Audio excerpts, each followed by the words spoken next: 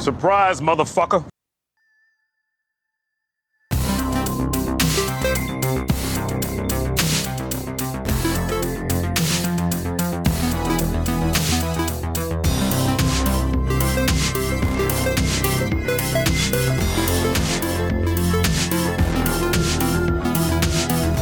Welcome to the Real Appeal Podcast.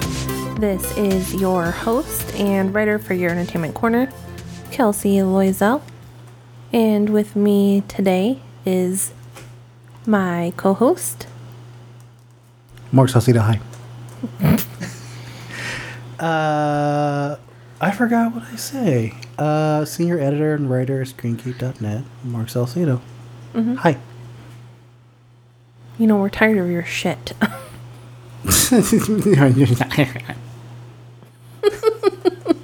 That's an agreement. You know, it's been a while since we've been recording. Mm-hmm. You know what I have to say about that? What? Maybe there is life after death. There's no life after. Like we died for a few weeks and we're back. A few weeks. We were gone for like over a month. Yeah, a few weeks. Yeah. You know, a few is 3 to 5. Okay, maybe. I'm sorry. What? Several weeks. Several is 6 or 7. Really? Yeah. I've always been told that a few is 3 and several is 3. What? Seriously. Let me see. A couple is 2. A few is 3 to 5, and several is 6 or 7. All right, let's look up quick to the internet. Okay, more than 2, but not many. Okay, that's the definition of several. Okay. Few. that doesn't make any fucking sense. It's the internet. You can't argue with it. Let me see. Isn't it? You should probably do the social media. How many is a few? Few is literally, it means 2 weeks. No, it doesn't. That's a couple. I'm looking at it right now. Literally, it means 2 weeks. In popular usage, it means a period around 2 weeks, say 2 to 3, or even 4 weeks. Actually, it's a rough measurement of approximation of a time span. Well, we're going to go with what I said. Mm-hmm. Even though it's wrong. Because everyone uses a couple for a couple. Well, everybody's wrong. It's 3 to 5. It's the internet. You can't argue with it. What's our social media? I don't even want to do the podcast now. Why not? All right, I'll do it by myself. Welcome to the Real Pill Podcast. This is Mark. Hey, Mark. This is also Mark. Hey, Mark. Fine. I'm going to side-eye you while I do it, though. Mm-hmm. You can find us on Facebook, Twitter, Instagram, at The Real Appeal. TikTok is Real Appeal. I'm still side-eyeing you. Okay. Well, you're facing me in a way where you have to side-eye me. What? Because I'm surprised you didn't pick up on what I just did. That was weird. I saw you turn I went. You can email us at therealappeal@gmail.com. Please review us on our podcast, wherever you listen to us. Just not on the toilet. If you No, you know what? If you listen to us on the toilet, review us from the toilet. Yeah. But if you have a bad time, don't take it out on us. Give us a review. 1 to 5 poopies. Well, you could say 1 or a couple stars, but hopefully it's more than that. You can do a few. Well, few. The higher end of a few. Okay. 3, 4, or 5. Mm-hmm. But hopefully a few I've. So. Fuck what I was gonna say. What were you gonna say? I was gonna say all right. So if you're talking about 4 weeks, do you say 2 fews or 2 couples? 2 couples? Yeah, couples times 2, no. Or a few times 2. I'll call it a quad. A quad. Okay. Our segments this week are our recent review of A Haunting in Venice, our variety time, Why the Long Break. Was that supposed to be like Why the Long Face? Mm-hmm. I'm glad you caught it. Really? Actually, no, that wasn't my intention. But yeah, I'll take. Yeah, I purposely did that. That was a wink, not wink, him. Wink, Not him our geriatric cinematic is Clue, which came out in 1985. What's the topic? Murder mystery with a side of laughs. You could just don't do that ever again. Hey, that is a song. What song is that? It's a Pussycat Dolls song. Is it really? There is one where they do that. So I've been like subconsciously. You're an honorary Pussycat Doll. Yeah, I know, right? I'm one of the talentless ones, which is all of them except the lead singer. What's Nicole Scherzinger? Nicole Scherzinger? Mm-hmm. Sounds like a zinger there. Mm-hmm. I think she grew up in Hawaii. Oh, really? Mm-hmm. Nice. Now she got to deal with that shitty British weather. You want to go into that? Let's go into that really quick before we hop into the. Oh, the video? Yeah. Let's go into that a little bit. We saw. Well, first of all, I saw on Facebook a video of this really, really bad X Factor audition, and it was. And this is X Factor UK edition, right? Mm-hmm. And there was a girl, and her name was looking it up right now. Sophie Stokel, and it was the worst singing you have ever heard. She started singing. All of the judges, including Nicole Scherzinger, were like their jaws dropped, their eyes got really wide. You know her singing was okay. I'm sorry, no, I didn't mean to cut you off. Go ahead. The audience members were covering their mouths or like kind of like their eyes, like they're like, oh fuck. I know it's a auditorial type punishment, but I don't want to see it. Yeah, and like she didn't hit any notes that were good at all. And Nicole Scherzinger goes, first of all, let me tell you, you are a beautiful girl.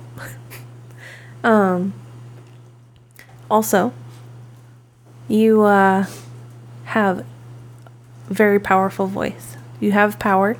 You have projection. Projection. But unfortunately, you also have to have, what's it called? It's like pitch and tone. Oh, right? pitch and tone. Yeah. And people that I heard when I was showing it to you, I didn't catch it the first time. When I showed it to you, I heard some people in the audience cheering. Oh, when she said that. When she doesn't have pitch or tone? Yes. Damn. Tell her the truth. Wow. And then there was a guy on the panel who was like, he said something about it being just really, really bad. Yeah, he didn't sugarcoat it at all. No. Just like, you're god awful. So they all said it's a no from me. And then when she walked off, That was like the quickest no. Like, you know how there's like, no, click, no, like then pressing the button. It was like, that's a no, click, like get off the stage.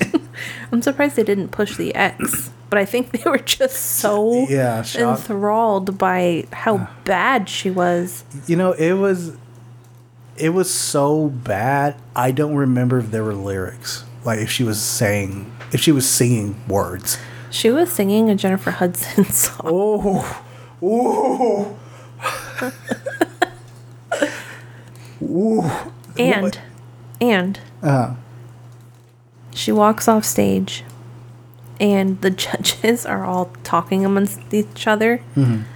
And they're saying, where are her parents? Like, what kind of parents does she have? Mm-hmm. Who would let their daughter come out and do this knowing that she doesn't sound like...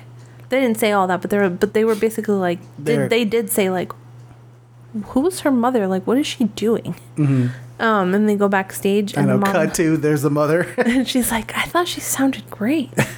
She did. I don't understand. Like, that's not the choice that I would make.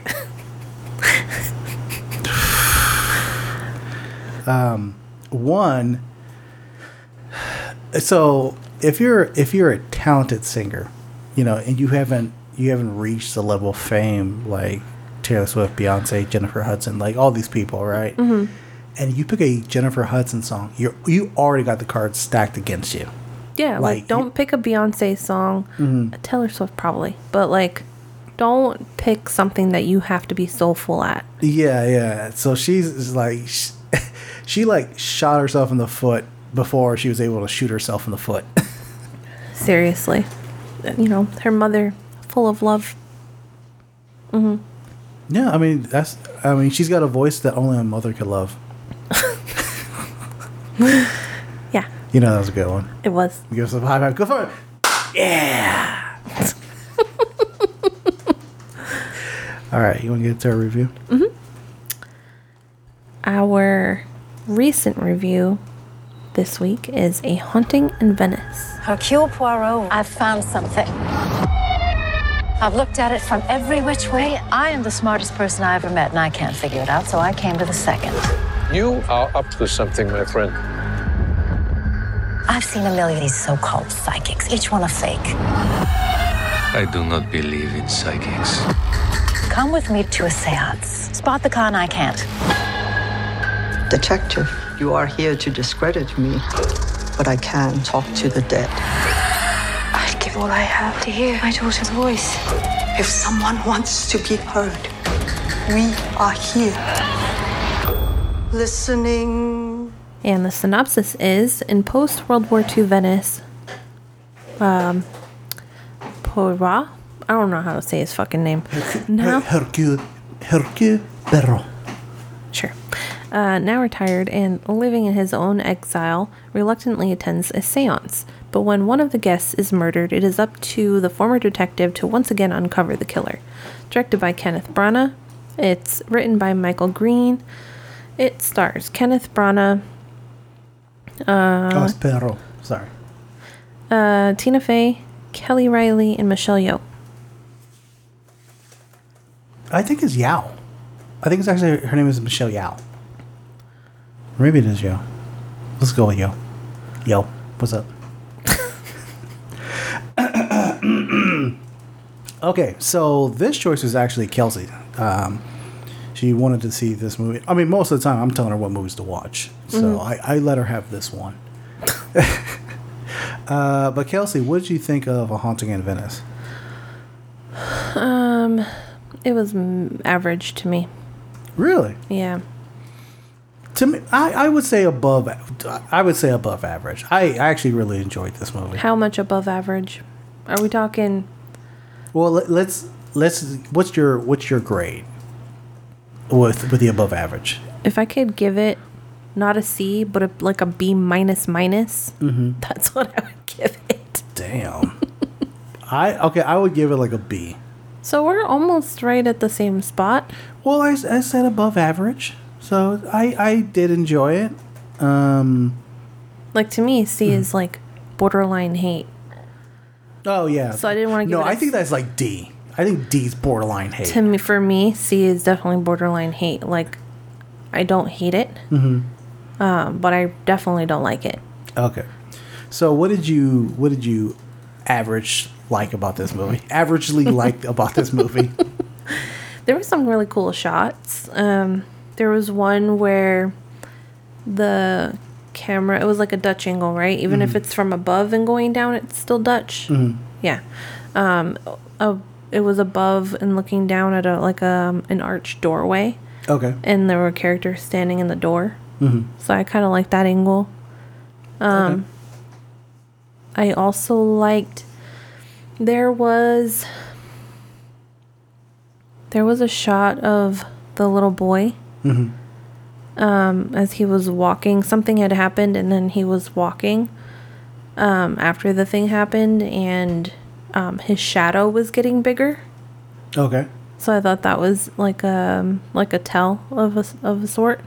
Didn't you say, he said that's foreshadowing? I did, but that's not what I meant. Oh, okay. For me, I was like, oh, he's a bad guy. Because, he's got a big shadow, so it's foreshadowing. I mean, kids are evil, so it's a possibility. So maybe it was just like, he's He has a big shadow, like he has a big. Oh my god. He's an adult. Mm-hmm. Can't believe you're so on that. Okay, so Get Up Braw's direction. So you didn't tell me if you agree or any of the shots or. Well, I was about to get into that. Some of the, I know that you had said like after we left the theater that the movie was correct me if I'm wrong, a bit too stylized. It was a little over dramatic, a little over stylized. So like I kind of agree with you on that. Like I know, like you said, it was over dramatic. I like the fact that it was over dramatic. It just kind of like the setting and kind of put myself in that time frame, you know, because this kind of plays like a classic horror film, like, and not like 70s classic, but like early like 50s classic or something like that type horror film where it's like the mystery of who killed who, like that weird kind of like operatic music and stuff like that. You know what's really weird? I feel like you have nostalgia for the type of acting that this could be, but it still falls short of that. No, Because I don't think that they equal the type of campy type acting that you would see back then where it was like over dramatic. I think it was over dramatic and it probably wanted to be that, but I don't think they quite hit their mark. Well, that's the thing. I didn't even like think of it as like any form of campiness, even like that, even old cinema back then, I wasn't even thinking of like campiness of that caliber. Because some of the stuff is like really like done obviously serious and stuff like that. So that's why I'm just comparing it to those types of like old films, but seeing it like a modern spin on it, which to me it didn't really like detract me from like liking it from disliking it. It actually was one of the things that I enjoyed about it, and I don't know, like I said, the acting didn't really like bother me too much. Like you said, it's like over. I'm sorry, not the acting, the style of the filmmaking, which didn't bother me. The stylized part of it did a little bit because it tried too many like modern camera tricks to keep the scene engaging, which some of it did kind of bother me. It was kind of like this mixed blend of like American like. There you go, like American Gothic movies, but also like it could have taken this angle of like British, like almost 70s horror films where it's like slow burn and shit like that. They were taking angles from that era and like mixing it with like the American. I know I'm boring Kelsey right now. She yawns. As it was like a mixture of like the American Gothic films of like 40s and 50s. So like I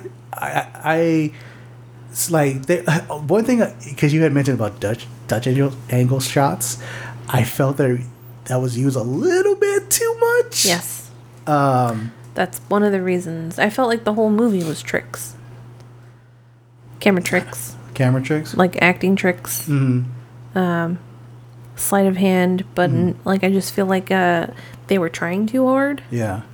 I think that's what my problem is. I mostly just think they were trying too hard. And the funny thing is, like Kenneth Branagh, he's done a lot of directing back in the day. You know, like he actually directed like the first Thor movie. He did this movie called like Mary Shelley's Frankenstein. It had like starred like Robert De Niro in it, which is like it's a good American Gothic. It's a good Gothic tale. So like his style is very, I guess it's very operatic, very like almost like it'd be like a stage play, right? Like a serious. It did feel like a play. Yeah. Oh yeah. So that's what I was getting to. Like this was like a different pace for him. I can't really compare this film to the previous films like Murder in the Orient Express or Death on the Nile. Because I haven't seen those movies, so I don't know how much his style has changed. But maybe he's trying to keep like the flair of like the previous movies to like match up together. And like I think with this type of movie, it like maybe didn't like call for it, you know. but still, like to me, it still kept me engaging. It was to me, it was good enough to be like, I gotta go watch those other movies now. I haven't seen those movies, but I'm not very interested in them. I will watch them and go on that journey with you. Okay. But I'm not. This is very low on my priority list. Oh, really? Yeah. You have a long list. Yes. I will agree with you that it wasn't boring. That it it could keep you engaged. So there's that. Like, that's me saying, I don't hate the movie. I just don't agree with... Like 80% of the stuff I'm saying? No. With the direction and the... I don't know, set design? Something. There's something, it was like the colors were too deep or something. Oh, okay. Yeah. You can't like pinpoint it? Like that one scene with the archway I was talking about. It was like this distressed, like teal, like the color of this cup, but it's like a teal color. Yeah. Those are pretty bright. The browns were really warm. Like it was like it's like they turned up the contrast, the yellow. Oh, okay. I can see that. Yeah, I can do it. There was like a lot of yellow. Yeah. Which is like I could see if you were turning up sepia tone, which means you're making the colors go down. Yeah. But it just seems they're like, oh, let's put the yellow on it and it'll make it look older or something, and it didn't.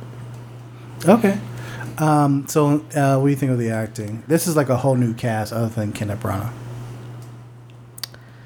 I kind of liked Tina Fey a lot. Yeah. I liked her energy and like what she brought with her character. I felt like Tina Fey was just being Tina Fey. Really? That's I'm not shitting on her acting, but like she has a certain type of acting, and essentially it's just her. Yeah, gotcha. I think that's probably because she's probably really good at improv. So yeah. So it's kind of hard not to be that way. Obviously Michelle Yeoh. Yeah, I can never get tired of her. Yeah, me too. And the little boy, his name is Jude Hill. He played Leopold. Yeah, he was actually pretty good. Kelsey, as you know, my opinion on child actors, and anybody who's listened to this podcast long enough about my opinion on child actors, was their shit. His wasn't too bad. He gave off this vibe of like the kids from, I know you've never seen this movie, but these kids from the Village of the Damned, which is a story of like this small town being taken over by like these like little kids with like solid white hair, who like have like powers of like mind control and stuff like that. He kind of gave off that let me say a mixture with Haley Joel Osment from Sixth Sense, of like I can hear the voices, but it wasn't like obnoxious. It was just like, oh, this kid's, he like believes in this stuff, and he's like aware of everything else, Those are pretty much the people that I liked. Everyone else I kind of care less about. I did actually like the doctor, Jamie Dornan. He wasn't as like a standout as much as the others, but I liked his character. Yeah, his character was like legit. Like you actually felt sorry for him about his PTSD and stuff like that. Yeah. Okay, so what do you think? What do you think about Kenneth Branagh? It's a battle. His mustache is distracting. Oh, really? C+. I don't know. I just kind of feel like anyone could have played that role. Really? Yeah. Put fucking Robert Downey Jr. He played Sherlock. He could play this role. He would have been way too much. He can be too much, but I don't think he always is.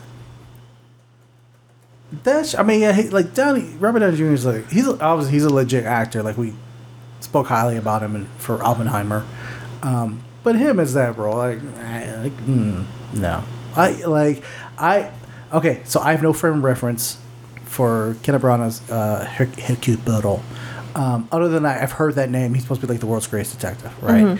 And he's French. So I've really no frame of reference of how the character should be acted or portrayed or anything like that. But I liked it. Like, I like that he was... I guess because I like those detectives that... Like Sherlock, who claim to be smarter than everybody in the room. And then he has to, like... Even though he claims to be... He has to prove, like, over and over again that he's smarter than everybody in the room. And then somebody always wants to think that he's... Somebody wants to prove that he's not smarter than everybody in the room. But then he, like, goes against that.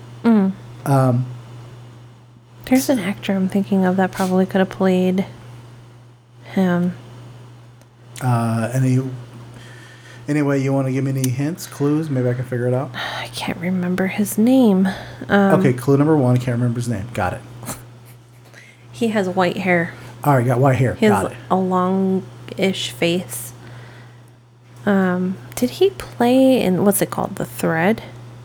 I have no idea what that is. That's that one where the guy is like he's like a fashion designer. Oh, you're talking about Phantom Thread. Yeah. Daniel Day-Lewis. It is Daniel Day-Lewis. Mm-hmm. He looks much older in that movie or something. I don't think Daniel Day-Lewis could do it. Why not? There has to be like a level of like... Charm, exactly. Like warm charm. And every time I think of Daniel Day-Lewis, I think of like a cold blanket. I thought you liked it. No, I do like. He's an amazing actor. But he's just a cold blanket. Like he did the musical version of 8.5, which I think is called like 9. And he's supposed to be like this Italian director and everything like that, right? And the musical is very like upbeat and kind of like, whoa, what's up? I'm just imagining it. The cold blanket. Yeah. That's the thing. But he looks. Like I said, he's an amazing actor, and in that movie, like I've seen bits and pieces of it, but I'm just like he looks like he's making himself have fun. What about the guy in Dead Ringers? Michael Ironside, Jeremy Irons. I can picture Jeremy Irons, but that's who I was originally thinking of. Jeremy Irons. Yes, I can picture Jeremy Irons as that character. I totally can do that. I mean, he's a bit older now. But I can picture him doing that. Yeah, it was definitely him who I was thinking of. Okay. Like, him now. The older guy. Michael Ironside. God. Jeremy Irons. Yes. Yeah. Okay. All right. Do you agree with that one? Oh, Jeremy Irons? Yeah. Yeah, but not now. Like, if you called him, like... 10 years ago? Maybe about 10 years ago or something like that. Maybe. Yeah. Okay. All right. I'm glad we got all that. I know. All right, let's get that out of the way. Back to the movie. Writing. I feel like they couldn't figure out between the acting and the directing what the style of the movie really should be. Mm-hmm. So it doesn't match to me. So all three don't match, or? You mean between the acting, the directing, and the writing? Yeah. I think the acting matches the directing. Okay. But I don't think that the writing matches the other two. Okay, can you go to a little bit more detail? I feel like the writing wanted to make it pretty serious. Okay. And I feel like there are notes of that seriousness in the directing. Uh-huh. But because it's stylized, it takes away from how serious the movie should be. So I feel like your biggest gripe is this, how stylized it is and how it's just not matches with the tone and just like what the movie needed. Like so then I'll ask you, if it wasn't over stylized, do you think you would enjoy the movie a lot more? Yeah, I think so. Gotcha. And I think they did choose the right actors. Yeah, I mean, if they had just changed it a little bit, I think it would have been like, I think the actors are all fine. Yeah, I agree with you. Yeah, yeah. I mean, to me, it felt like it didn't feel like it was really like missing a step. Like in terms, like okay, well, let me just go over the writing real quick. I thought the writing. It's funny, like this movie that's supposed to be like this big murder mystery. And it is an adaptation of Agatha Christie's novel, which I think it's called like Halloween Party. I don't know. I don't know how much they changed. I know they changed because in the book it's like it was placed in UK and this one was like Venice, Italy. Why? But like I don't know if what I'm going to say relates to the book or just to the script writing. But like the movie wanted to act like it was. I'm sorry. The writing wanted to act like it was smart. But as the movie was going on, I was like, I know that person's involved. That person's involved. I know. Don't trust this one. I know that. Don't trust this. Like I was like picking them off and so I like. It was like I know this, but I don't know how. But I know this, and That's you mean the writing was doing that? Yeah, the writing was like trying to like keep you guessing. Like, oh, it could be this person, it could be that person, how they involved and stuff like that. But like, I think within like the first like 15 minutes of the movie, I was like, I know who the killer is.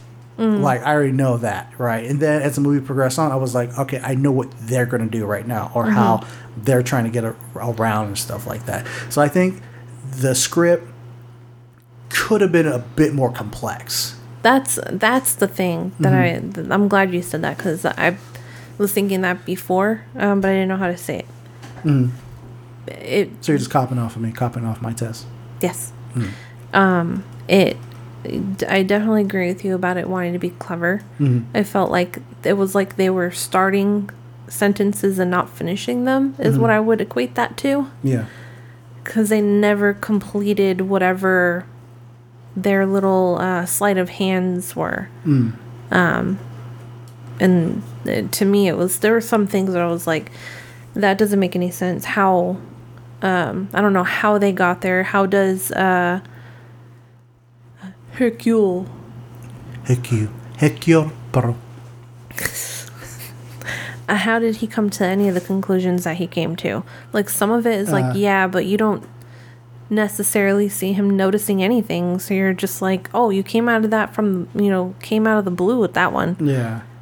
Like, that's also, for me, like, lack of direction. Because if he's noticing these things, you should also be noticing them. Or at least in hindsight, noticing them, right? Yeah, or kind of like, not saying that, like, Kenneth Branagh should have like televised what his character, what the detective is seeing or catching that nobody else is catching on. But like he was doing like this thing, and it was in the writing as well, where like they would like not even mention something. It'd be something like inconspicuous as like lifting a phone, and it was just like, lifting a phone gave this person away. It was just like, oh, okay. Like, how'd you come to that conclusion? And then also, he was like, suddenly I somehow know that there's a person in here because of this, and this. And you're like, those things don't add up. Yeah, exactly. Some like, of it. How did you get that? Yeah, some of it, like, just didn't add up. Like, there's that one particular scene in the seance where, like, a character is, like, acting a certain way. And it was just like, okay. Well, they didn't explain like why that particular thing happened like at all. Like there was some logic and there was leaps in logic, but it was like, okay, I can see why they went there. That makes sense. But that particular seance scene, it was just like, all right, can you explain that? Oh, you're not going to. All right, cool. Sure, let's just go on. Yeah, exactly. Okay, so you want to hop into the spoiler section? All right, so yeah, we're going to get into the spoiler section. We're going to talk at great lengths about A Haunting in Venice. So if you don't want to be spoiled, here's your spoiler bumper right about now.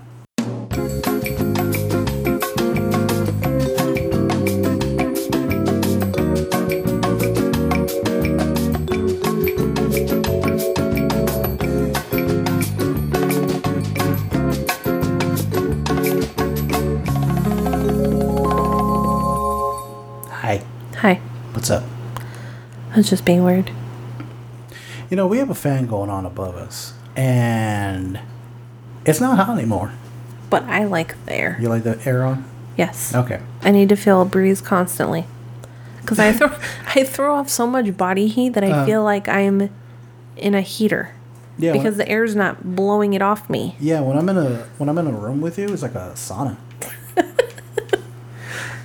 Okay, so if you're in our wow, why does it sound like I'm echoing? Okay, there you go. So if you were obviously if you were listening to the non-spoiler section, the scene I was referring to, the seance scene, is Michelle Yeoh's character has this moment where she seems like she's possessed, right? And she even like imitates the victim's voice, right, to the mother. And the mother's like, holy shit, that's her voice. They never get into like how she was able to pull that off, like at all. Like they explain like the typewriter. They kind of explain why the chair was spinning. Okay. How? I don't know. I'm thinking I might have missed something. I'm like... They did not explain about the chair, to my knowledge. They explained how she was typing, but not actually typing. Yeah. And it was because of the guy with magnets and a radio or something. And a remote, yeah, which was like, how does that work? In the fucking chimney. Yeah, right? Like, that's the part, that was before the chair was spinning. Yeah, yeah. And that's the part that I was like, that doesn't make any sense. How did he know that? He's like, oh, I noticed, a couple of things, but it's like, yeah, but those things that you noticed did not add up to there's a guy in the fucking chimney. I know. He saw a footprint in the ashes, and then he saw. Oh, here's one thing: the door, the keyhole was like picked. But these are like... But also, he's like, yeah, there's a scratch. I'm like, where? I didn't fucking see the scratch. For all we know, it's somebody with a key like this. Oh shit, I missed the hole. Okay. Yes. It's just like, okay. Also, it's an old house. It's going to have scratches. Yeah, I know, right? But yeah, like that. And like I said, they don't explain any of that. Like... Yeah, the voice and the spinning. Yeah, yeah. And they really don't like... Okay, so Kenneth Branagh's character is saying about Michelle Yeoh's character, Mrs. Reynolds, that like she's a sham, she's a charlatan, and all that kind of stuff, right? But like, it's like there's a level of like truth of what airplanes flying over us. No, I think that's a helicopter. Oh, okay. There's like a level of truth with what she was doing, but like they don't go further into that of like. Did she actually like have those abilities, or was she just so into like being a shyster that like she like just didn't let down or let out or let off, whatever? Yeah. So yeah, that's what I was just like. That's one thing that really like that I'm like really picking on. Like why did it not explain that? Another thing is like some of the stuff that he was explaining, like you're this person who's trying to do this, like with the Beto character, where he's like, this is how you're involved, and like this is how I know, and this is that. It was firing off so fast that I was like, slow down, like hold up, man. you want to tell us? Hold up, The honey thing bothers me. Oh, how so? I actually like the honey thing, but... I like the idea of the honey thing, but I also like better the idea that it could be something that the average person probably knew about, as opposed to something that I'll just have to take your fucking word for it. Like, I will have to take like your word for the... The honey and the plant and that it being that specific type of flower that's poisonous or whatever. Yeah. Like, the internet exists. I could look for it now, but like when I'm watching the movie, I'm like, yeah, okay, sure.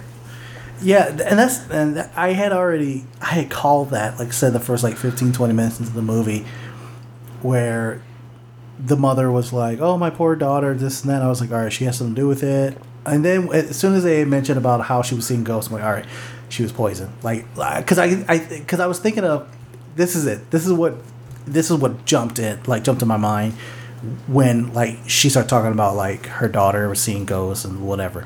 It reminded me of. Wait, have you seen The Sixth Sense?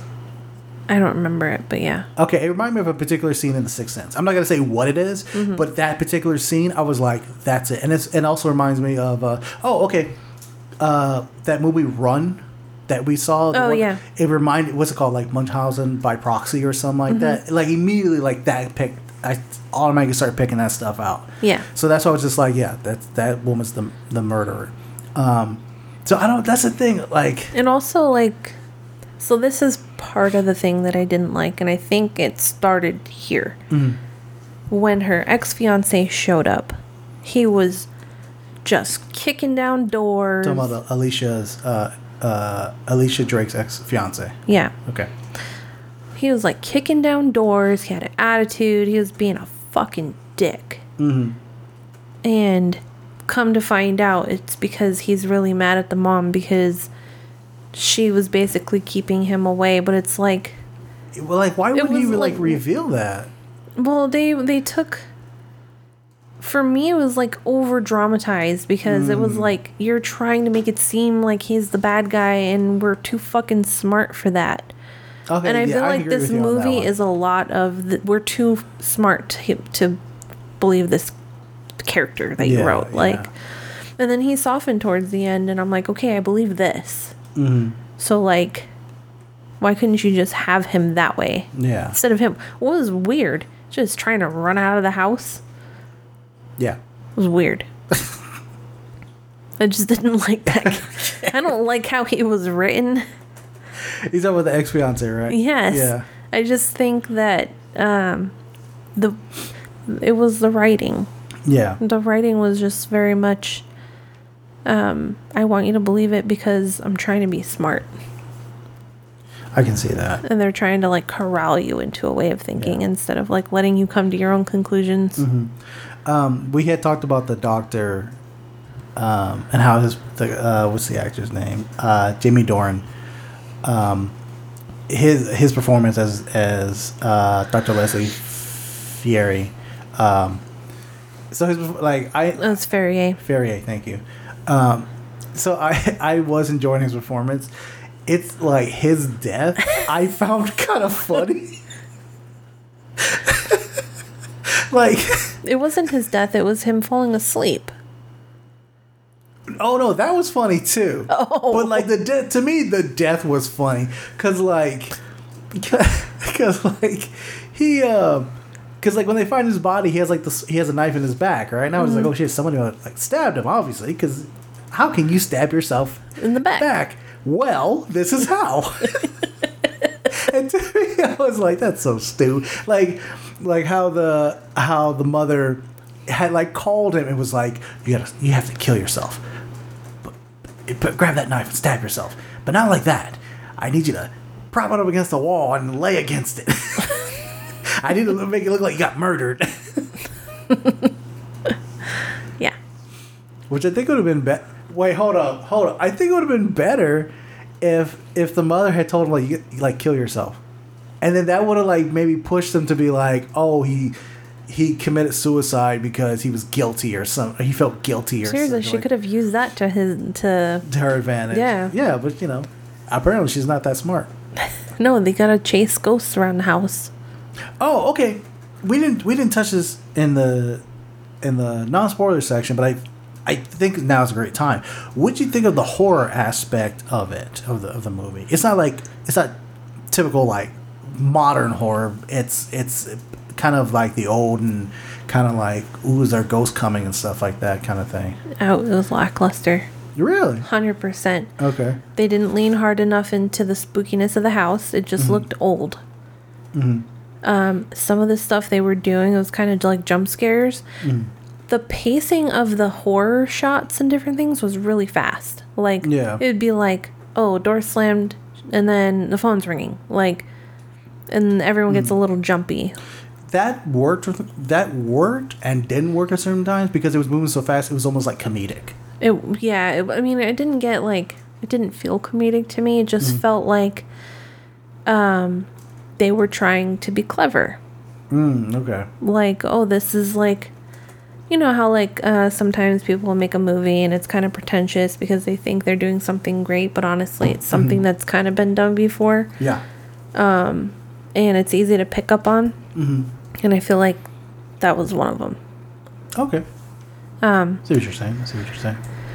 So I didn't really care for the horror aspect other than Michelle Yeoh's demise. That I really liked. Thought that was kind of funny too. You thought it was funny? Yeah, because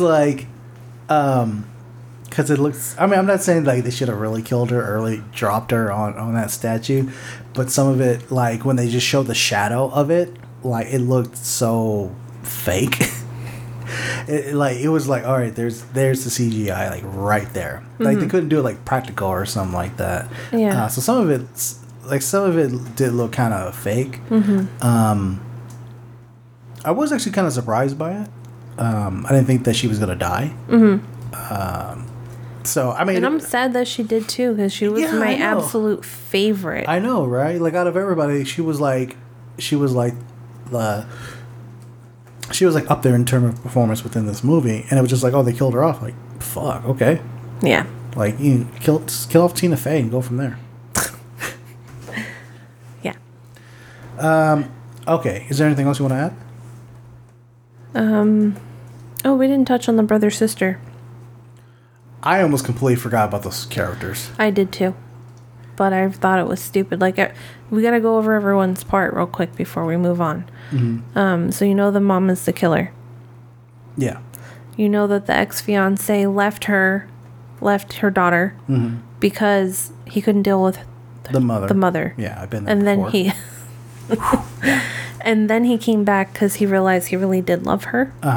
But obviously, the mother wouldn't let him see the daughter. The ex-nun. That was the one who was like, "Oh, this is satanic." Yeah. She just felt guilty because she gave her the lethal dose of honey. Yeah. What else? The brother sister. They were thieves. Yeah, but like they were thieves because like for them to survive. Right. So they were working for Michelle Yeoh's character, the medium. Yeah. And they were only trying to make money so they could go to the U.S. Missouri to be exact. Yeah. Because they only, what I thought was the most romantic thing about the whole movie was that they would see half of a movie every single night. So that I did like. I thought that was a good kind of like hopeful moment. And the fact that like they said Missouri, and then I think it was Tina Fey's character was like, why there? And they go into detail of like, it's this movie, we never finished it, We've had hard lives, but that seemed like the place we wanted to be because of that movie. Yeah, so that scene, I was like, all right, that's a very heartfelt scene. I'm totally digging that. Everything else after them, I just like, I don't care. The doctor, I forget what his part was. I think he just felt guilty that he couldn't save her, that he should have recognized the signs of a mind that was breaking because his own was breaking. Yeah. And then there was the bodyguard. Oh yeah, the bodyguard who knew the family because he was the one who was on scene when the daughter died. To me, that was kind of like, that seemed like an afterthought. Like we have to make sure everybody's involved, and this is how. And this was like, oh, he was a cop who was on scene there. And then the boy, and he, little baby Satan. Yeah, little baby Satan. He. I don't want to steal your thunder.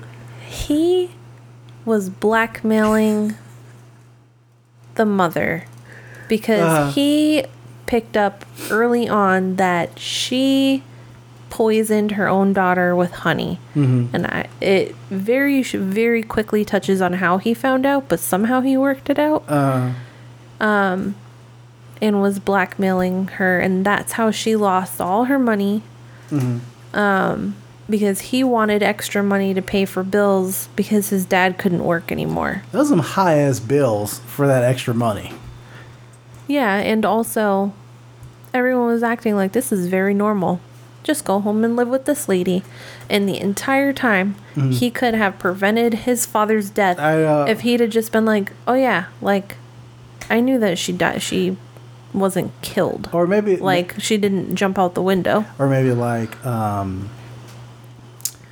I mean, then it wouldn't have been a story, but like try to get as much money from her as he can, and be like, "Hey, Dad, I think you need to like look into that girl's death one more time." Yeah, and like they got the money. All right, cool, we're set.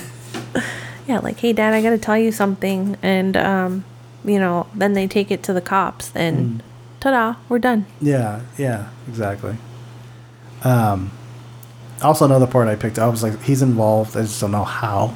And then there you go. That's how I felt too. Yeah. All right. Wait. And Kenneth Branagh's character just turns a blind eye to it. Like, you blackmail this woman, all right, who killed her daughter and had your dad killed because of you were blackmailing her. You're a good little guy. Just go ahead and spend that money on a good place. Like, okay, man. Yeah, send these two random people to Missouri. It's fine. Yeah. That was ridiculous. God forbid a child should feel remorse over anything. Well, he felt a little sad that he went back to his Edgar Allan Poe book.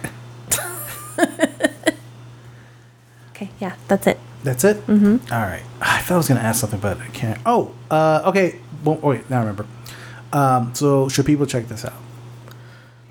Wait till it comes out.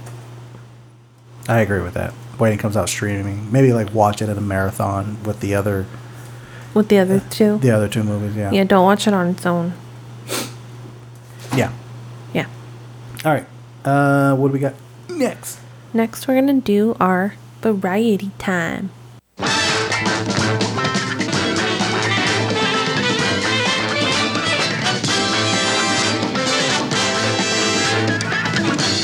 Hi. We are doing our variety time right now. Variety time. Variety time. Variety time. Please. Stop it. We are going to talk about where have we been. We have not been recording, obviously, so we want to update all you folks. Yeah, so one of the biggest updates is I got kicked out of my apartment. But you're still friends? No. What happened was that I had a gun pointed to me, and they were like, pay the rent. And I was like, no. They fired 2 shots, and I ran. No. My roommate and I, we went our separate ways. He had his girlfriend move in with him because they're going to get their own place. And I was like, he asked me if I can move out. And I was like, yeah, man, like, I got a place or two to go. So, go ahead and enjoy your life and all that stuff. And moved in with Kelsey. So now we're living together. And it's been a nightmare ever since. It has been. Yeah. All the smells. No, I'm just kidding. Damn. Honestly, it smells better in the apartment. You know why? Why?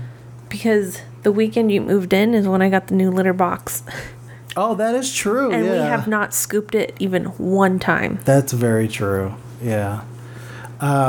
So yeah, I have about half my stuff here now at Kelsey's. I know Kelsey likes it a whole lot because we can get to like watching a ton of movies, which we've been doing lately. Just like hanging out and watching movies and stuff like that. I got a chair. Oh yeah, you want tell them about that expensive ass chair. Wasn't that expensive? How much was that chair? $80. $80. It was on sale. It's a folding chair. It was 40% off. It was a zero gravity chair. It has padding and a cup holder. And it's huge and it's heavy. It's huge and it's heavy. It's a big one because I'm a big one. Yeah, that one makes you look small. It does. It's funny. You tested it out and you look tiny. Yeah, exactly. I'm like, oh shit. It doesn't compete with my lounge you chair. You have a tiny little lounge chair and you plop down in it and it goes every time. That chair is the shit. Okay. Yeah, it's shit. It's kind of broken, but it's the shit. It's my chair. So then you're like, you should find a chair that'll work for you. Mm-hmm. And I'm like, yeah, okay. Let me find something. everything that looks comfortable is at least $300. So then I found a zero gravity chair. Yeah. After 2 weeks of like, should I, shouldn't I? And then I found one. I'm like, cool. And I love it. I know. You've only used it like, what, once, twice? One time. One time? Because we watched a movie that one time and then we haven't had a chance because I'm too fucking busy. Yeah, Kelsey's been like working like crazy hours. And it's kind of, I don't want, it may be like, oof, that kind of scared me. Yeah, it scared me too. Maybe like, I'm not putting a blame on Kelsey or anything like that, but it has been kind of contributing why we haven't been recording. It's like, I'll say like 10% or something like that. You know, and that's, you know, Kelsey's tired, you know, it's like a long day and everything. Or like it's just the working overtime, or there's the kids. It's a lot because the kids started school. Yeah. So we have back to school night gets in the way, or like just different things get in the way. Yeah, and as far as me job hunting, I did find myself a job. I found myself a 9-to-5 as a delivery driver for a fragrance company. I only got a chance to work there for 2 days because it was very labor intensive. Now, 20s, 30s, early 30s mark would have been like, I can do this. Fuck it. It's like, whatever. But I'm almost 40 and I have back issues now. And I was just like, and that's the thing. I had talked to Kelsey, I had talked to my girlfriend. I had like really debated like, should I quit this job? Because I had been looking for work for like a while. And especially Kelsey, like you pointed this out, you were just like, if you're gonna fuck up your body, you shouldn't be doing this anymore. Which is, that's when it came to me. I was like, because I could still work there, and then one day I can throw my back out, and it could be like permanent damage. And I was just like, a paycheck's not worth that at all. The thing that you told me about that actually really stuck with me was you said that your back has been in a good place. Yeah. Like, it really hasn't been hurting. You've been taking care to like stretch, and like you've been going to the gym and like doing things that, you know, don't hurt your back and stuff. And just working 2 days there, you felt like all the progress you were making was going to go away because you were sore again. And it just, you were like, I feel like I'm pretty much healed. And now all of a sudden I'm doing this, and I can't give up on the progress I've made. Yeah, and it's not like a recent thing. I've had back issues for years, mainly because of like manual labor jobs that I've worked at for so many years, plus like improper lifting and stuff like that. Well, you have scoliosis, plus you have one leg that's shorter, right? Yeah, and that's because of the scoliosis. Yeah. Well, I think that you said that was because you broke your leg. Well, okay, yeah. Let me backtrack that. The scoliosis is the reason why my right side leans more, and then the right leg being shorter is because of the broken leg. It's like what, 2-3 centimeters off or something like that. Like if I did it, like you can tell the difference. Like I have to kind of like walk with a limp. Bodies are weird. Like if you think like 2 centimeters should not make a difference logically. Oh, it makes a serious difference. Yeah. And that's the thing. My scoliosis isn't like real bad. I've had X-rays of it. It's not like, holy shit. It's like, oh yeah, you have it like here, and it's like a little bit off, and just from that little bit off, it's just like, oh, your back's fucked, homie. Like, straight up. Yeah, as Kelsey says, like I've been going to the gym a lot lately, and that's really to get back in shape and everything, because I gained a bunch of weight last year from working at an office job. I think one of the biggest things. Come on. You say the thing and then backtrack to how long it took to get there and all the trials and tribulations. All right. So I'm getting older. I was getting a receding hairline, and it had gotten worse. I actually had a conversation with our buddy James. James's hair, he's bald. Like he's like not bald, but he's like what's it called? Like friar tuck. He's got the friar tuck kind of thing going on. And him and I were discussing about this, and I told him I think I was losing my hair because of the stress. One, I think it was the stress of 2022, especially at the tail end of it. And then what has been going on for the past 7 months. That whole thing was stressing me the fuck out. Plus my alcoholism, I know, contributed to it as well because I wasn't being healthy. So I shaved my head. Now what Kelsey's referring to is I had been talking about it. For how long have I been talking about shaving my head? I don't know. Maybe 6 months. Has it been 6 months? You started that over the summer. As the summer was barely picking up and what are we? We're in September now. Okay, 5 months. But still. Yeah. Because the summer was coming up and you're like, maybe I should shave my head. And I said, maybe you should. I don't know. But I didn't want to be like, yeah, you should. Yeah. No, you don't want to be like, yeah, Mark, do it. It's it's a double dare or some shit. Well, yeah, because also you're the type of person that you gotta ease into it, right? Like getting into the ocean. Yeah. You gotta let the waves crash, wash over you. Yeah. Especially if the water's cold. It's like, ooh, okay, okay, all right, it's ankle level. All right, high level. So, I eventually got to a point where I was like, you will look fine, good even, because everyone tells you that you look like Jeffrey Wright, and he looks good with no hair. He looks better with no hair because his fucking balding was worse than yours. Yeah, because he had this point in the front of his head, and then he had the hair going back, he had a triangle hair. Yeah, to help your folks get an idea, it was his Bernard character, no, his Arnold character from Westworld. That was legit his hair, in the early part of his career. Yeah, so it took a lot of convincing. I actually got to the point where you're a few days before, right? Because you hadn't gotten any of this stuff yet. I said to you, you're like, God, should I, what if I don't cut my hair? Or what if I cut it and, it doesn't come back? I'm like, you don't have a choice. You either go bald now and own it early, or you wait till all your hair falls out, and it's already doing that, and you're not going to have hair. So, just do it. Well, and that's the thing, what kept pushing me to, not do it was, reminding me of all the times my hair looked great. I was like, wow, my hair looks fabulous. I look fucking good with this hair and everything. But and then you saw pictures. There was a number of well, to kind of warm up to the idea, Kelsey had suggested just cut your hair really, really short, shorter than you normally do. And I was like, okay.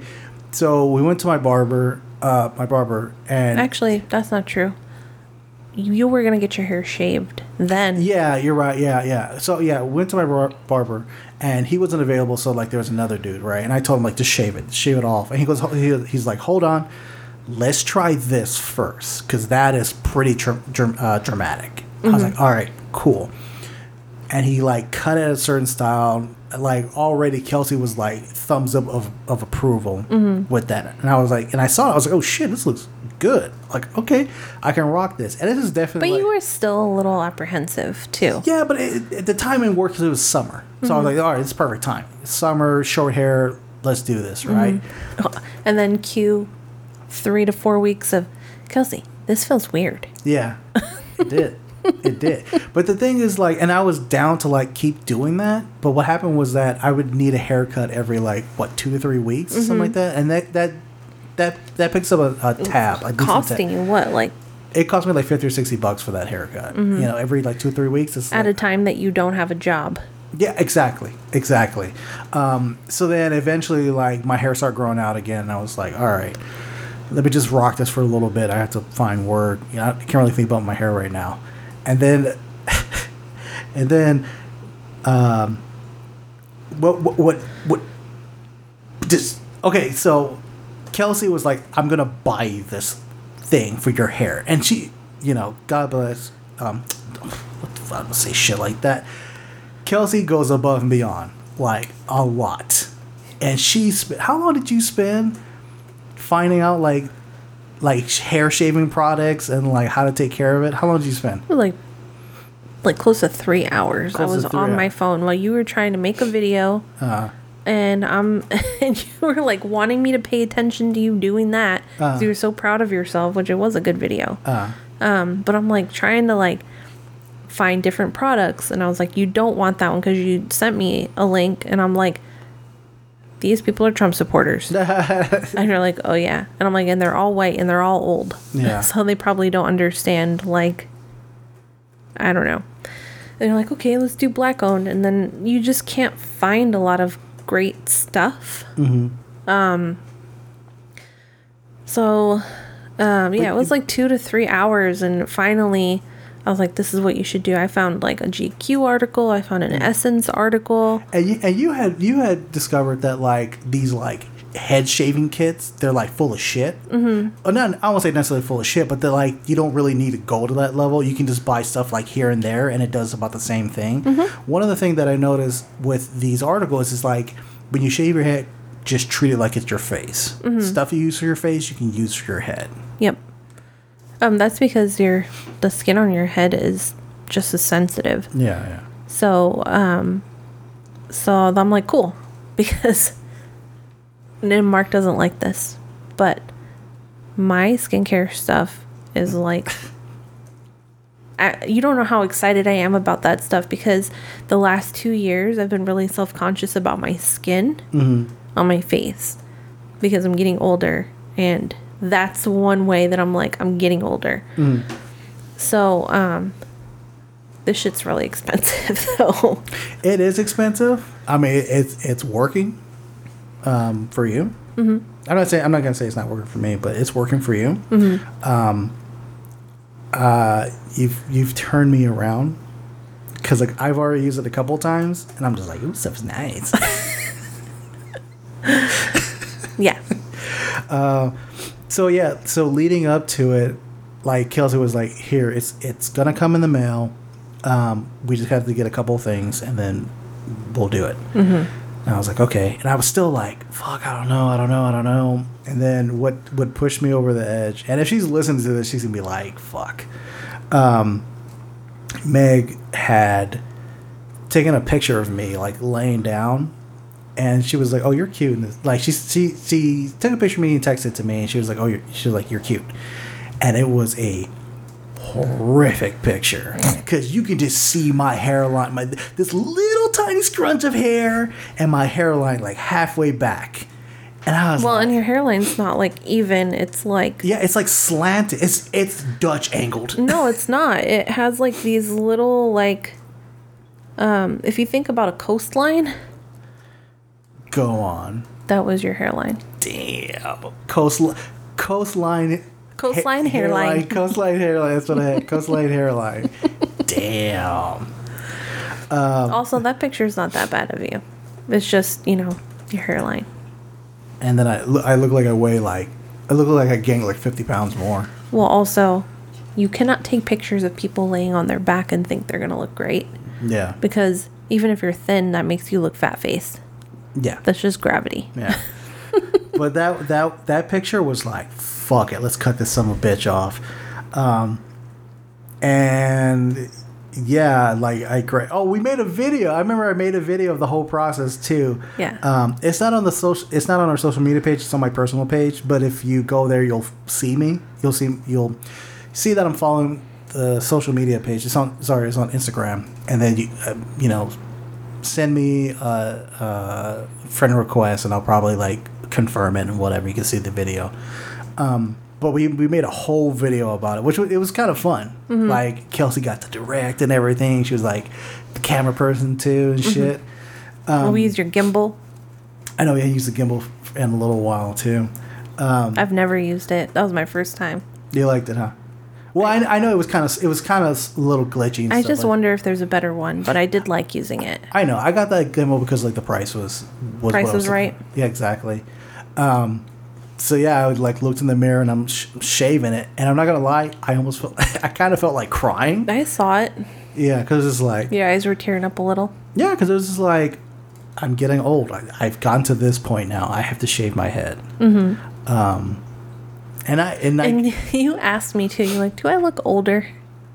Like, I look old now, don't I? I'm like, you look younger because I don't have to look at your hairline. Like, it's like when people get, like, guys get those, like, wigs. That it's like, oh, yeah, like, we have full head of hair. Every time they get one of those, I'm like, you look like 15 years younger. With a wig or without it? With it. Oh, okay. Without it, it's like you look old because your hair is like old people hair. You look younger. I hope so. At least 5 years younger. At least 5 years younger. All right, I can go with that. Except those two people who called me sir. I told you why they called you sir. Okay, why, Kelsey, did they call me sir? Because your hair says, I demand respect. It does. People take bald men much more seriously than people with hair. You said that, I was like, you're full of shit. You said that, and I'm like, I am not.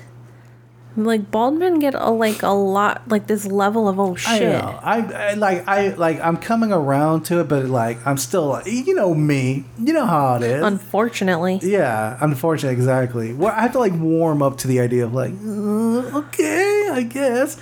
And it's to the point now where, like, I'm just making jokes about it. Like, I walk into the room and I demand respect. You were like, Kelsey. I'm like, what? And you're like, I demand respect. But I'm not gonna lie. For like the first couple of days, I got really depressed about it. Like especially like the first day, I was like, I'm not gonna leave the apartment. Like I don't want anybody to see me with this. But I had that thought for maybe like 3 hours. I was like, fuck, I gotta rip it off like a Band-Aid. Let's just go ahead and just deal with the shit. But I have to rip it off like a Band-Aid, but my mom still doesn't know I shaved my head. I know. I'm like, oh, you're wearing different. We've been making a joke about what you wear around the house since you're not working. And, women who work from home, or not work from home, women who are home, like, all the time. Like they wear, housewives and stuff yeah, like that? they make, like, they wear yoga pants and shit. And you're wearing, like, gym shorts and, like, a zip-up, like, sweater. Yeah, and, like, running shoes. And running shoes. I'm like, you're wearing house husband clothes.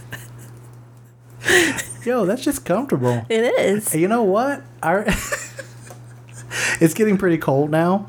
So I already have my house husband winter clothes, and it's jeans and the green sweater I was wearing. Oh my god! Skate shoes. And you were you also go around turning all the fans off all the time. It's fucking cold now. I don't have hair on my head.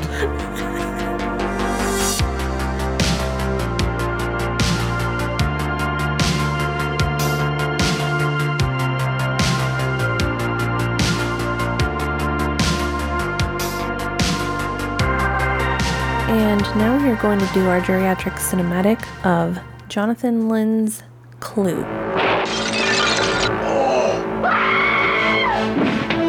Every person in this room has the perfect motive. Stand back! For murder. What do you mean? Murder. But only one of these suspects is the murderer.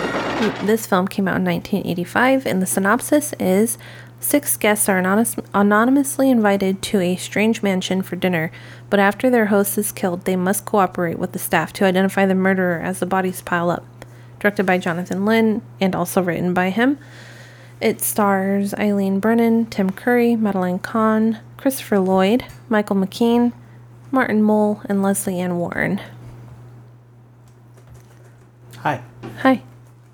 Damn, let's get my volumes wrong now. I mean, it's the first day back. I saw you struggling before we even started with, like... Well, here's the thing. Like, the way I have the mixer, the light shines, like, comes down on it, and the numbers are white, so I can't really see unless I, like, lean over, like on top of it and shit. You are getting old. I know. I should be wearing my glasses. I had a thought of like, I need to wear my glasses to look at my laptop. Okay, so 1985's Clue. I had seen this movie a couple times. I remember the first time I watched it, it was very funny. The only thing I knew about this movie going in was like, oh, it's based off the board game.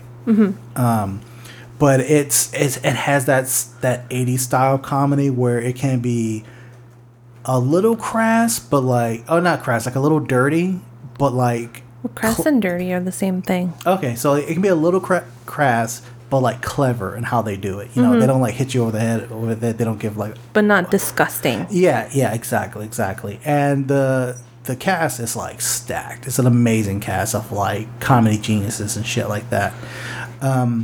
So yeah, cause I grew up like loving this movie. But as per usual, no one gives a shit about my opinion. The most important thing is, what is Kelsey looking at? My foot, because my legs and feet fell asleep. Okay. The next important thing is, what does she think about it? I like this movie. Okay. You were having a few laughs. I was laughing. There were some good ones, and I was like, also proud of myself because I got that joke. Proud of myself. I got that joke. You know, so I spent most of my life being too young to understand jokes or too fucking sheltered. Yeah. Or, I don't know, pop culture zeitgeist. So I don't get that one. Yeah. Like, but I knew like all the jokes. I was like, get that one. Proud of myself. Got it. Instead of like laughing, you're just like, got it. Funny. I get that joke. Ha ha. Not even ha ha. Just no, but that kind of ha ha. Like ha ha. this is the part where I laugh. So what did you like about this movie? You know what's funny? You say I've seen Tim Curry movies. What are they? You've seen one Tim Curry movie. What's that? Hunt for Red October. Okay. He was not funny in that one. That's not a funny movie. So, I know. Yeah. So that's what I'm saying. And then this one, like I always thought Tim Curry was like a funny dude. Like all of his shit was funny. No, he's just super fucking talented. Yeah. So when I saw him in this, I was like, he seems really normal. You thought he was normal in this movie? He looks normal. And he seemed kind of normal. Yeah, it is. Till the end. It is weird seeing Tim, like, because when, you know, it's like that thing of that meme. Your introduction of Tim Curry describes what type of person you are, and some people like recognize him from like as Pennywise from It. I recognize him as the devil from Legend, the Ridley Scott movie.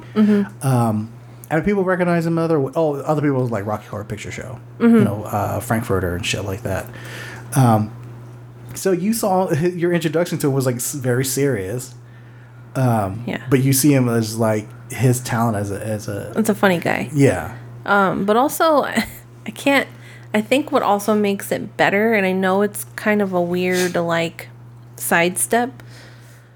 I think he looks a lot like Raul Julia, but not like they could be the same person, but like they could be brothers or like close cousins. Siblings and stuff like that. Yeah, we had a whole discussion about that. Yeah. Yeah, and you're like, seriously? Yeah, like somewhere out there in the multiverse, that movie exists where they play siblings. I think it's like the bags under the eyes and like how big their eyes are. And I would say somewhat of the hairstyle is very similar. Yeah. But yeah, so in a way, I also liked the movie because I felt Raul Julia there. Oh, really? Like, I felt it. Like, he could have, like, been in that role? He could have been in that role. I really do think that they both could have, like, played each other's roles. I can see that. I don't know about Raul Julia and Pennywise, but... Well, like, I could see Tim Curry as Gomez Addams. Me too. Yeah. And then there was that one where he was like... Wait, hold on. Can you picture Tim Curry as M. Bison? That's what I was thinking of. Yes, I can. I can see that. But I don't know about Raul Julia. Like, I don't think... He's funny, and I don't think he takes himself too seriously, but I don't know if he could have gone as wild as Tim Curry. or if he has. He's done what? I mean, you've seen him in Bison and Street Fighter. That dude can go wild when he wants to. Yeah. But I mean, like, cross-dressing wild? He's played a cross-dresser, I believe. Oh. Roger, yeah. Okay. All right. Okay, so since we're talking about Tim Curry for a good, like, 10 minutes and stuff like that, was Tim Curry your favorite character in the movie? Yes. Okay.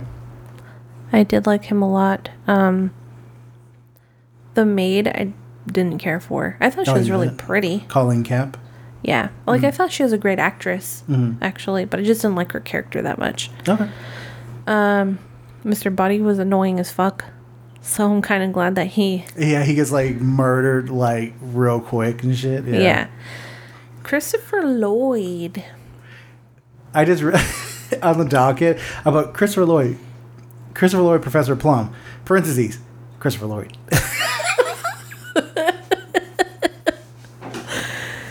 That was on purpose? Yeah, so like, so to better help you kind of like, oh, that's this character, like, Miss Peacock's the old woman, Tim Curry's the butler, all that kind of stuff. I didn't think, look to the left, it says Christopher Lloyd already, So anyway, I didn't mean to cut you off.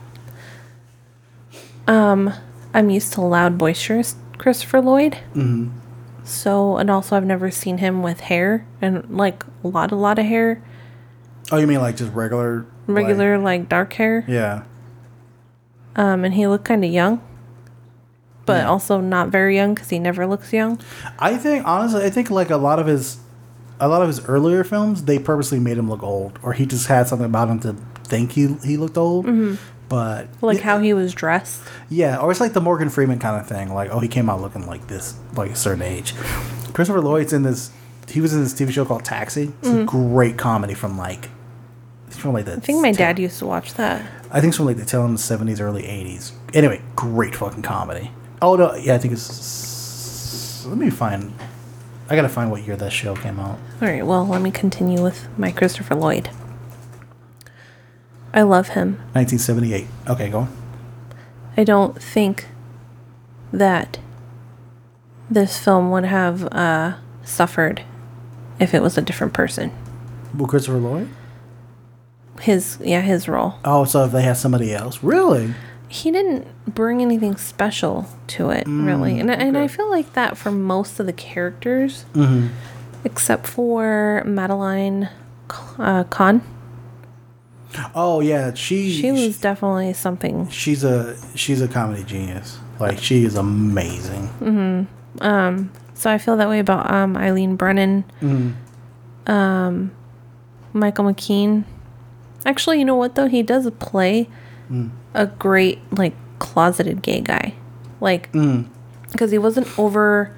You know how like straight people play gay people? Yeah, and it's like a stereotype. Yeah. They're fucking fruity as fuck, and like they're just dripping in gay. Yeah.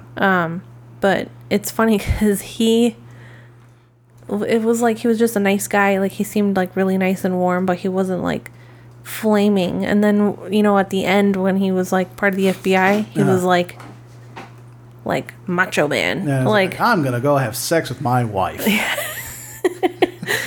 I did like how they played with the idea of him being gay, like in little like subtle ways. Mm-hmm. Like, there's that part where like Tim Curry's character is doing the whoever pulls like the shortest match or whatever matchstick is going to go with that person, and how his character went with Yvette.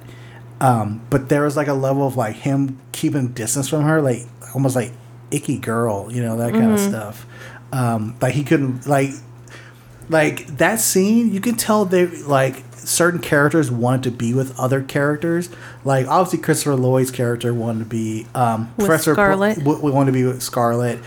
Colonel Mustard wanted to be with Yvette. Mr. Green wanted to be with Mrs. Peacock. Like, there was like a level of like this is who they really want to be, and like the writing was like so well that they were like, let's just put them with their exact opposites. Yeah, and let's make sure they don't get what they want. Yeah, I saw that. Miss Scarlet was pretty good. Mm-hmm. I just don't. I don't know. I guess I didn't really feel like that was special because I've seen a lot of that type of character. But I think she did it well. And it could have gone bad, you know? Like, that character could have gone horribly wrong. She's one of the she's one of the people to me that stood out the most because of her performance. Like, she would kind of, like, chew up the scene pretty well. And that's the point where she's, like, taking up. Like, well, she was one of the more clever. Yeah. Yeah. But I think that has a lot to do with her writing. But I think she also fits the role well. But I also just think that character in general is like, okay, we've seen that. Yeah. But she did it well. Yeah, so I enjoyed her. Eileen Barron as Mrs. Peacock. Martin Mull also was like whatever to me. Yeah, like he does a lot of like subtle type comedy, that actor. But it's almost like dad comedy, you know. If I let me see, it's funny. If I would have to say, he was probably like the weakest link. Yeah, I agree with that. Even more than the maid. Yeah, like to me, like the Colleen Camp, like she had her moments of being like fucking hilarious, but also smart. Like, you could tell she was actually pretty smart. Yeah. What else? What do you think of the direction from Jonathan Lynn? He did a great job. Okay. Like, the whole story came together. Nobody was trying to be too clever. It's I don't mean to cut you off, but like it's kind of funny because when we were talking about Haunting in Venice, you were saying there's kind of a, if I correct me if I'm wrong, there's kind of a disconnect between the directing and the writing, right? And this one, it's Jonathan Lynn wrote and directed the movie, and it's like one voice, but it's like, damn, that's one good voice working together, working with this stuff. Like, this dude had a vision and knew exactly where to take it. Yeah, he's the Taylor Swift of oh my god, Jennifer Hudson, the Beyonce. Definitely not. You know what? Haunting in Venice was like Sophie, whatever her name was. That girl that we were talking about. Oh, the X-Factor. Damn, we compare it to that? No. Oh shit. That's not that bad. It's not like bad. Bad? Okay. This film, totally put together. It's cohesive. It makes sense. Clue, right? The humor felt organic. Like, I feel like they weren't really sticking to a lot of scripts. Oh, like there's a lot of ad-libbing and stuff like that? I felt like there was some ad-libbing. I think they did have to stick to a script. Because some of those jokes you don't make on the fly, but some of them you do. I saw this on IMDb, the trivia section, but there was a Madeline Kahn, that part where she's like talking about Yvette, how she hates Yvette. She's like, flames on the side of my head. She ad-libbed that entire speech. It almost seemed like she didn't know what she was trying to say for real. Yeah, just like, let me just say stuff, like just random stuff. Yeah, I like this movie. I think the more I sit with it, the more I like it. And then the one girl, I know this is random and a little bit off topic, but kind of on it. I mean, we do go on tangents, so yes. The girl who plays the like Candygram or whatever. Oh, She looks just like the AT&T girl. Oh yeah, you mentioned that. Even like that was. And it never came to anything. No, it came to something. I can't remember what it was. But it was like really small, like. Yeah, like it was like everybody who showed up was like connected.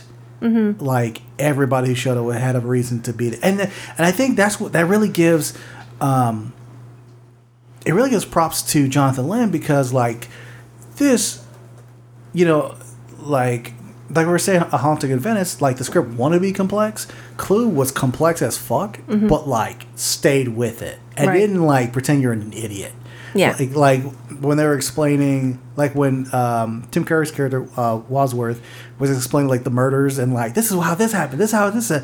it was like funny and it was fast, but it was like not too fast so you couldn't keep up. And the way how they did that was him like running to every room and like reenacting everything. He's like, and he said like this, and he fell down, and then he ran, and he starts running again like that. It's like, oh shit, let's keep up with this. That's you. Oh, how he was acting in that scene? Mm-hmm. Am I really like that? Sometimes. Shit. Not like all the time. Not to an exhausting level. Yeah, but sometimes you're like, oh my god, and this and this. Oh my god, like you just like figure stuff out, and like sometimes you don't even say anything. You just go. So I look like my eyes are darting like if I see a fly in the room. But they get really wide to the point where there's you know how your eyelids touch a part of the color of your eye? They don't touch. Like you can see the complete iris of your eye. I felt like I did that recently, like when I was talking about the episode 5 of Ahsoka, like when I was explaining to you like the Jedi way and shit like that. Yeah. Okay. Yeah, that's definitely one time. One of the many times. Okay, so, what happened with this movie when it was in theaters? Okay, so at the end of this movie, they give you like 3 endings. They're like, here's how it happened, and then the title card shows up with like, well, it happened like this too, and then it says, well, this is how it really happened. It's the 3rd title card. So there's 3 different endings. Mm-hmm. Okay. So when the movie was released in different regions of America, they had the movie with the different endings. Oh. Like if you saw it in like California, the ending was ending A, and then if you were like in New York, you saw ending C. Mm-hmm. You know, and it was obviously it was different areas, different endings and stuff like that, right? So their plan was originally to. They did this because they thought, that's how they're gonna have people come back to the theater. Because they're going to be like, oh, I heard it ended like this. Well, let me find out and stuff like that, right? Mm-hmm. So it actually backfired. Did it? Yeah, because people were just like, I'm not going to see a movie like 2 more times after I've already watched it. Like, whatever. Mm-hmm. Which I found very... I was going to ask you a question about it, but now I forgot it. Which I find it very interesting. Because now, when you watch the movie, it gives you the 3 different endings. Mm-hmm. Which I actually like that. Okay, that's what I asked you. Since it's your first time watching it, if you liked it, you did. You do. Sorry. So then I'll ask, which ending do you prefer? So to kind of remind you, there's the ending where Scarlett's is the murderer. Mm. Okay, and then there's the other ending is Miss Peacock's the murderer. Well, the first ending, Scarlett's the murderer, and Mr. Wadsworth is part of the FBI. Yeah. But the second one is Mrs. Peacock. No. I thought Wadsworth was part of the FBI with... Mrs. Peacock? Mrs. Peacock. Well, what was his role in the first one? Oh, now I remember. Okay. No, wait. Because he wasn't in the FBI in both of them, was he? I know in ending C, he was actually. In ending C, he was the bad guy. Oh, he was one of the murderers as well. Because we'll cross that bridge once we get there. Yeah, I think for the first 2, he was part of the FBI. Yeah, and then the third one, he wasn't. I also don't think that he was one of the murderers in the third one. No, and then the third one, he did kill somebody. I think he killed Mr. Body, if I remember correctly, because everybody killed somebody. Yeah, but I think they gave him a pass. Who? Like the FBI and them. No. In the first 2, yeah. he was part of the FBI. I know. Okay. But in the third one, he killed like somebody, like Mr. Body or something. Yeah. And I think they gave him a pass. No, what's his name? Mr. Green shot him. Oh yeah, that's right. Yeah, and he was like, "I want to have sex with my wife." Okay, so I like that ending the best. The one where everybody's a killer. Yeah. I prefer that ending too.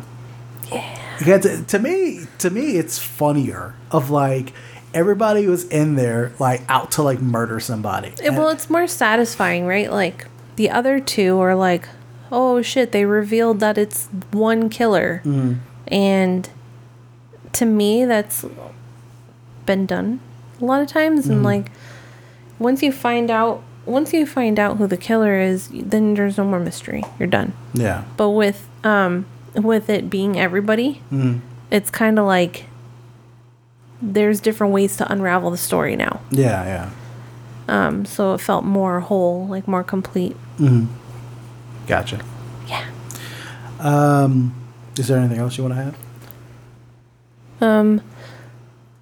I need you to show me more Tim Curry movies. Oh, absolutely. Like, we have so many different marathons we can do, and that's got to be one.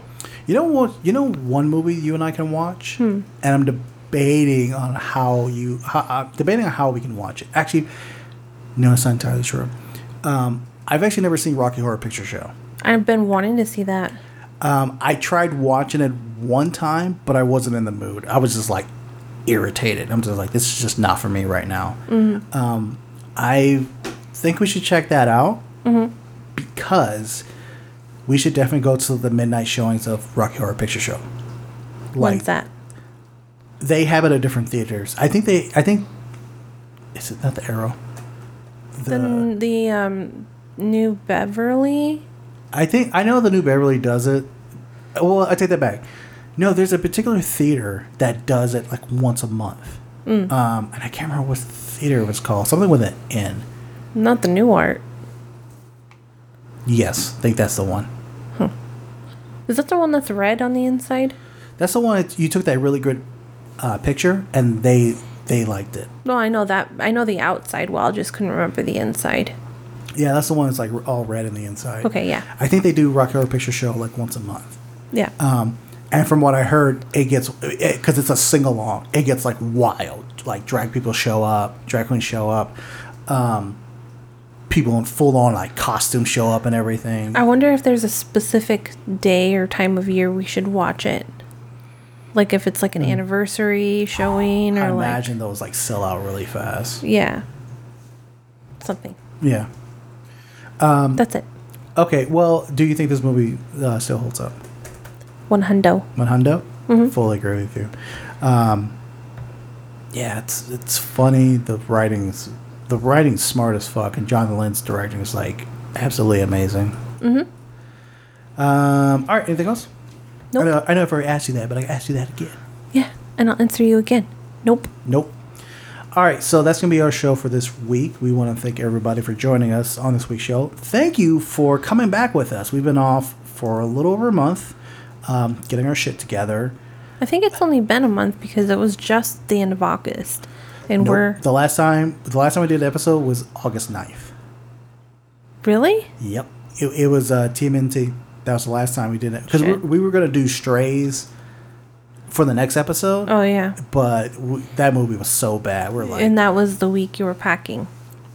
No, that week I was just like, let's just not do it. The following week, we were going to do Blue Beetle. And that's when we were packing. But yeah, so we're back. We got a few episodes ahead of us. But first, Your Entertainment Corner. Thank them. We're thanking them for hosting our podcast on their website. For all your film news, TV news, and reviews, go to yourentertainmentcorner.com. Drop us a line at therealappeal@gmail.com. We'll read it on the air. You can find us on all podcast catchers, and while you're there, give us a review, 5 stars, 5 whatever they have for a high review, so we can get noticed. So next week, our episode will feature a recent review of Dumb Money, which is in theaters September 29th. That's on a Friday. Our director cinematic is Wall Street, which came out in... Dun, dun, dun, dun. Let me remember. It came out in 1987. The worst year in cinema. The best year. That's when Mannequin came out.